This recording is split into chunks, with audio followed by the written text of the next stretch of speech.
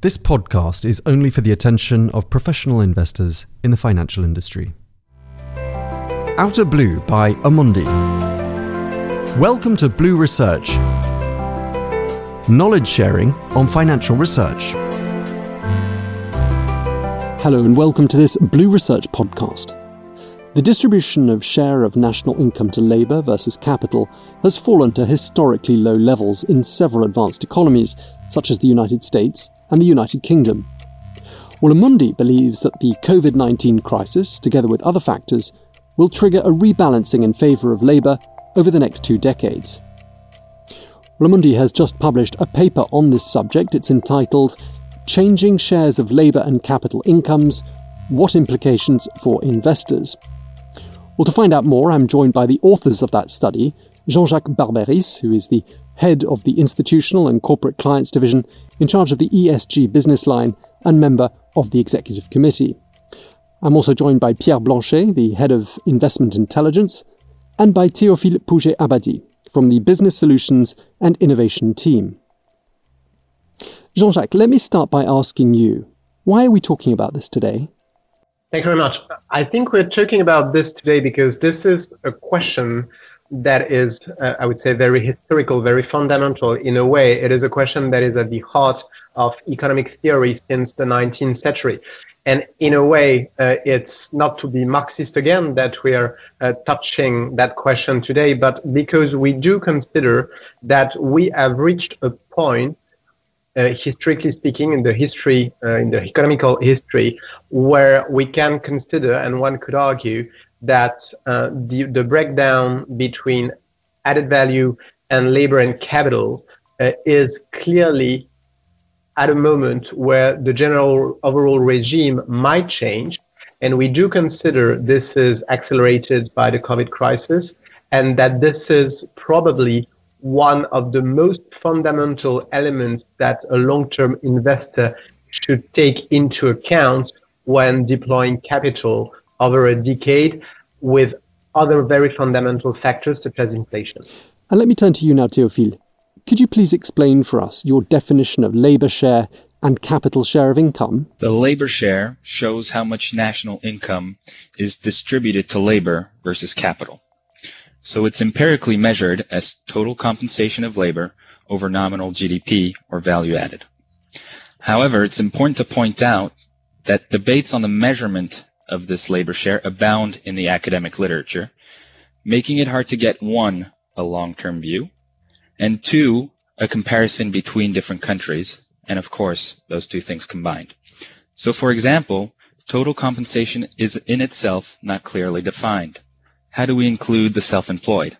Or how do we compare benefits to workers, such as health insurance? So the structure of economies and economic institutions play a huge and potentially distorting role in the measurement of labor shares. Thanks for that, Théophile. And Pierre, let me turn to you. Up until the 1980s, labour share was considered to be constant over time. Moreover, assuming that labour and capital shares were constant was a useful hypothesis for economists. But this was accurate on a short-term basis, wasn't it, Pierre? Yes, you're absolutely right. And for more than a century, actually, it's been considered as a constant.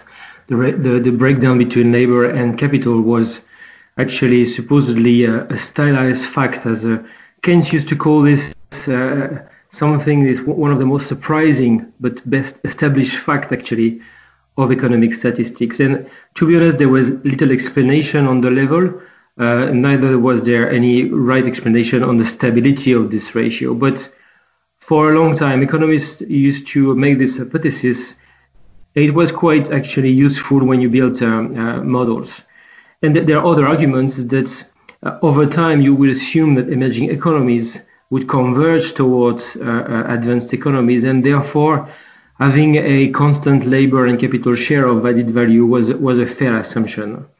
And then when you look at the data, actually, you'll find that it is true on a short-term basis.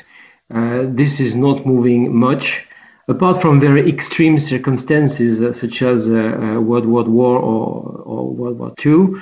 But what we notice is that still there's a deviation versus this average, but on a very small scale. So that's why it makes sense to use this as a constant. but it doesn't mean that it cannot move. And that's the whole purpose of our paper, is to highlight that actually since the 90s, studies have shown that in several advanced economies like the US, the labor share of income has fallen and reached a 40-year low. And this is actually consistent with medium-term variability. So that's actually not true that it's a constant in all time horizons. And you made a final assumption that capital versus labour share of income tends to revert over the long term.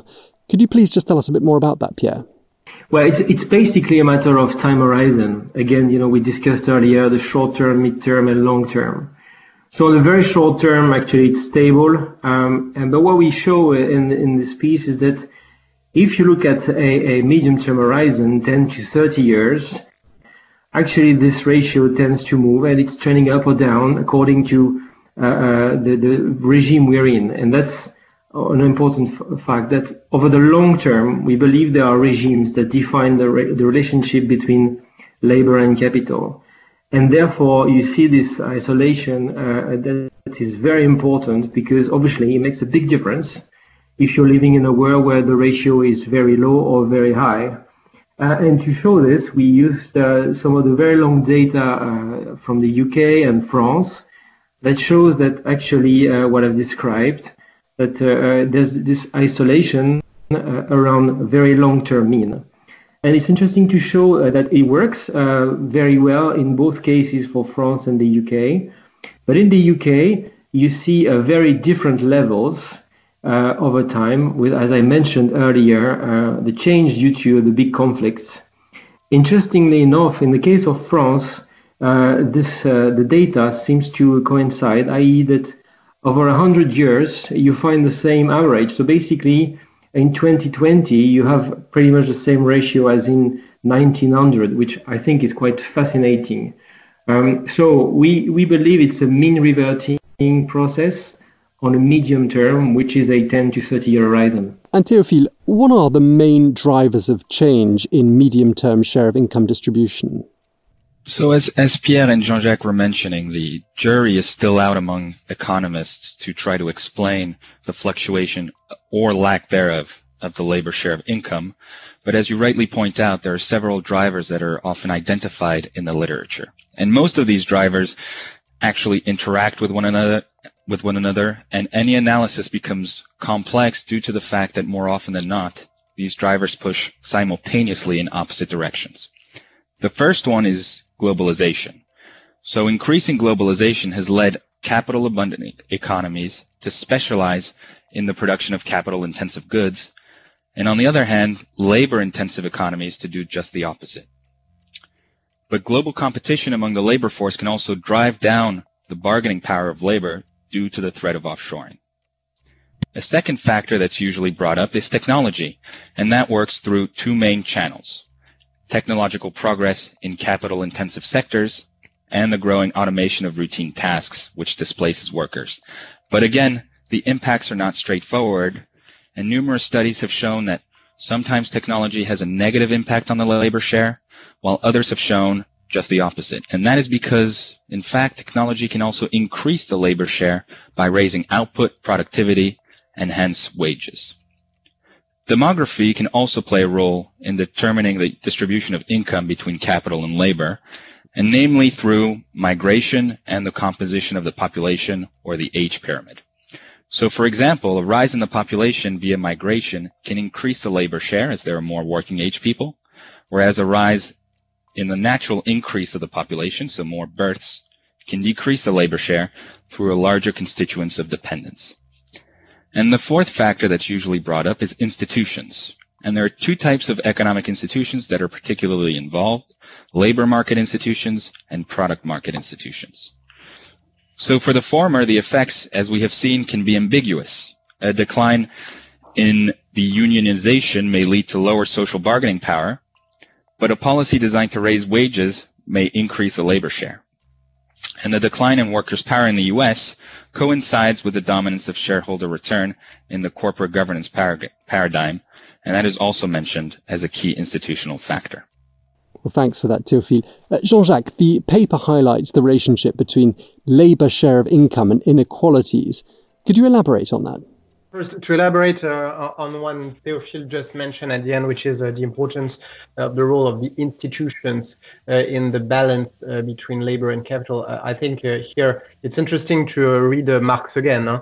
This is exactly what he was highlighting, that historically, at the end of the day, what is the main component of the breakdown of added value between labor and capital is basically where the power lies in a way between labor and capital. And in a way, you could find very high correlations between the level, I would say, for instance, of the people, percentage of the people, of the workers that are linked to a union at the end of the day, and what would be ultimately I would say the share between labor and capital. This is just a remark elaborating on last point mentioned by Théophile.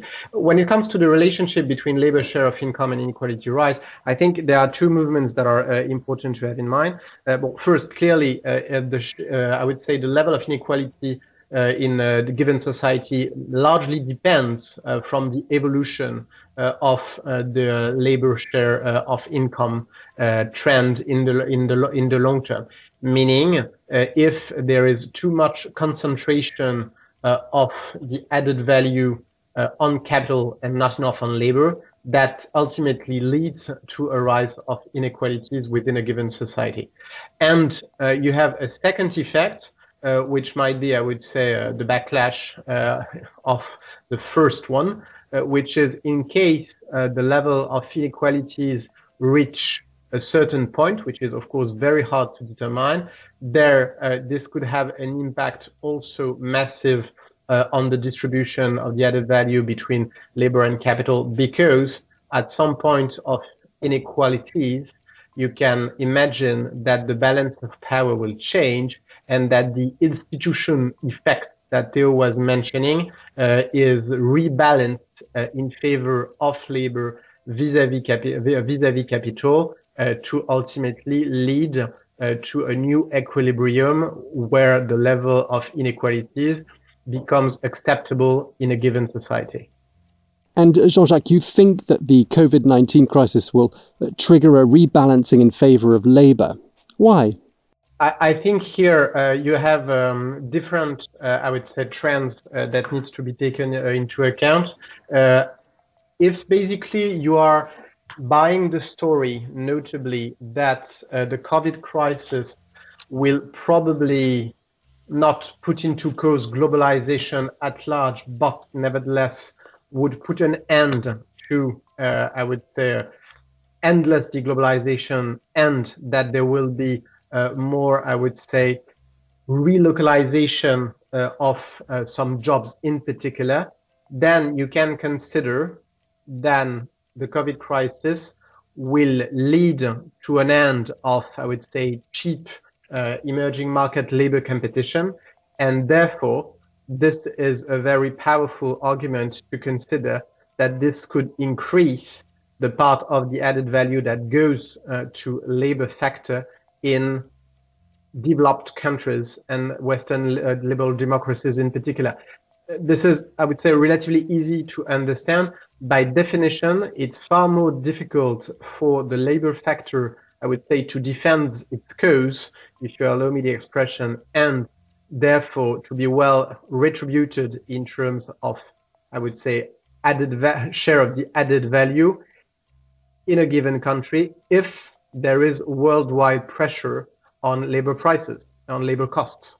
And if you consider that the COVID crisis is going to influence that, therefore, one could advocate that this will, at the end of the day, probably increase the part of the added value that goes to labor into Western democracies. So that's one effect that we believe the COVID crisis is embedding. And the second one is coming back to the explanation that Théophile was giving on institutions. You can consider that because the COVID crisis is already leading to a very deep social crisis in a number of Western liberal democracies, that this could have ultimately political consequences, meaning a new policy mix, a new, I would say, institutional equilibrium that has the capacity to favor labor over capital going forward.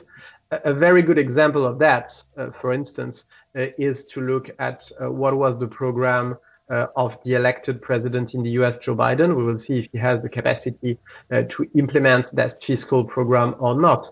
But within that program, the fiscal part of it is clearly, I would say, in the direction of a new breakdown of value added in favor of labor at federal level in the United States. Look, for instance, at the idea of a minimum wage of $15.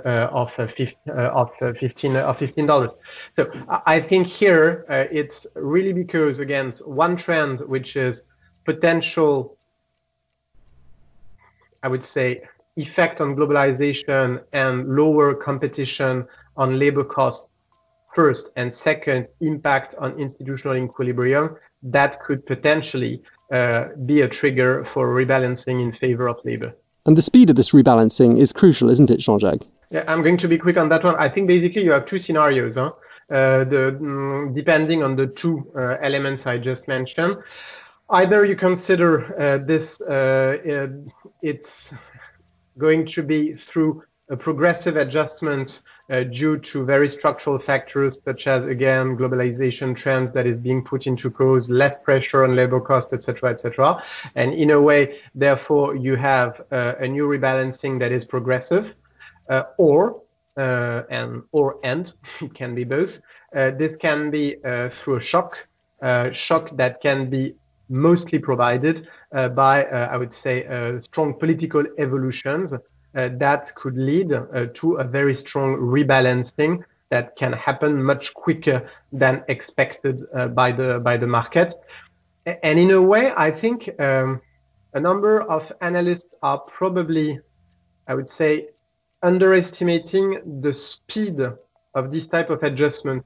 But historically, for instance, if you look at what happened at the beginning of the 80s, let's say in 5-6 years at the beginning of the 80s, you had a massive shock, in a way, a total change in the progressivity of taxes in a number of Western countries that happened extremely quickly, massively in favor of the capital factor at the time. The one could advocate that this could happen, I would say, as quick as that in favor of labor, due notably to the fact that the rise of inequalities in a number of Western democracies is a given fact and is going to reach a certain level after the COVID crisis. That could be, I would say, the sparkle to make that change happening. And Pierre, just turning to you, from an investor perspective, why is the share of national income distribution an important metric to follow?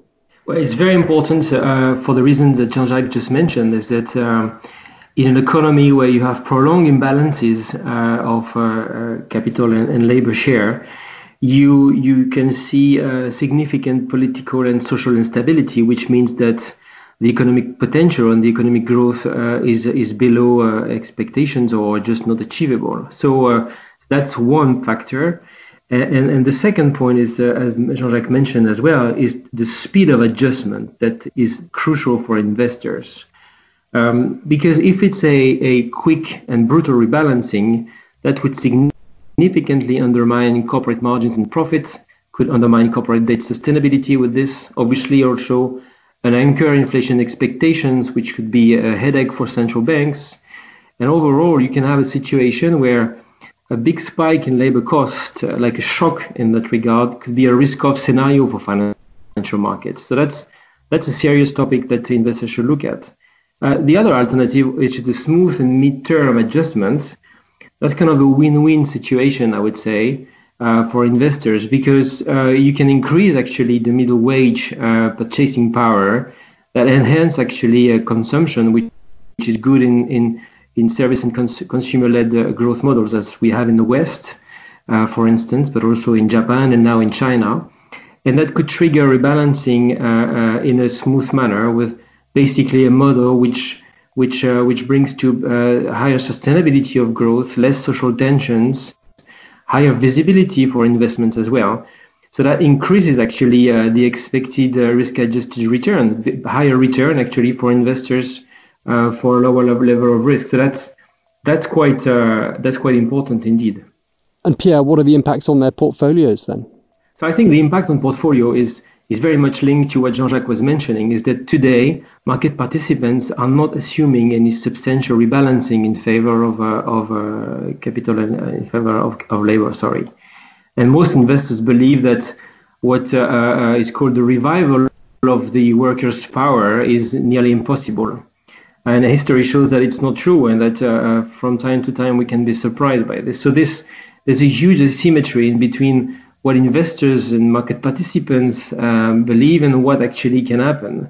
Even if it doesn't happen, the asymmetry seems to us too significant. So from an investor's point of view, we think you should do really two things. First, include this parameter in asset allocation models, more for the long-term horizon, which basically means that one should assume a higher inflation, which goes very much with obviously a greater share of labor.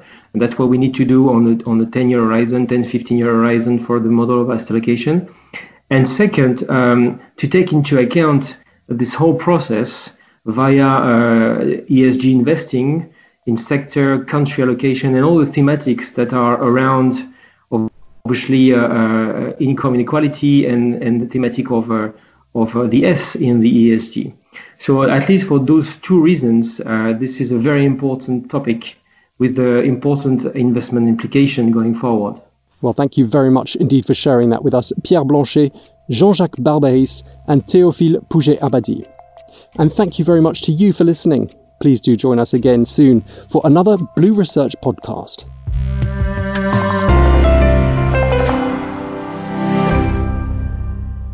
This podcast is only for the attention of professional investors as defined in Directive 2004/39/EC, dated 21st of April 2004, on markets in financial instruments called MiFID, investment services providers, and any other professional of the financial industry. Views are subject to change and should not be relied upon as investment advice on behalf of Amundi.